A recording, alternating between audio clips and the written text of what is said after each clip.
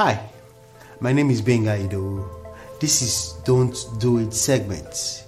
Today's topic is don't be selfish in this pandemic. The COVID-19 has been a tough season for most of us. Many companies have declared bankruptcy. Many people have lost their jobs. Now, we are required to wear masks.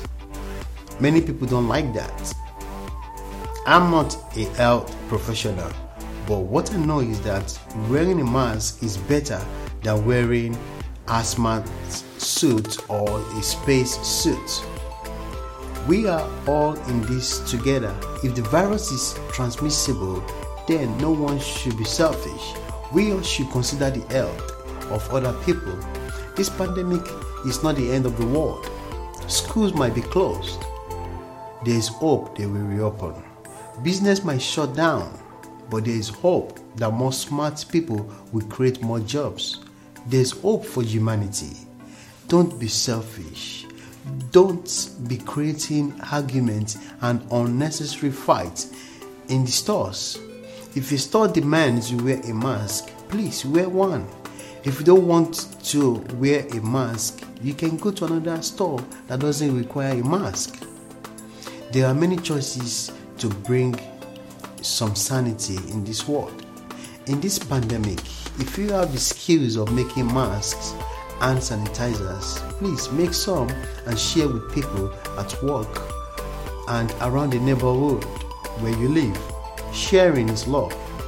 You that is a corrupt politician, stop being selfish. Stop stealing from the treasury, all in the name of coronavirus. It is disappointing we have so many weak leaders all over the world.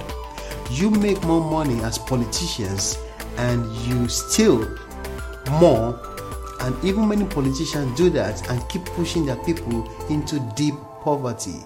That is shameful. Remember, don't do it. Don't be selfish in this pandemic season. Don't steal from the masses in this pandemic. All is vanity.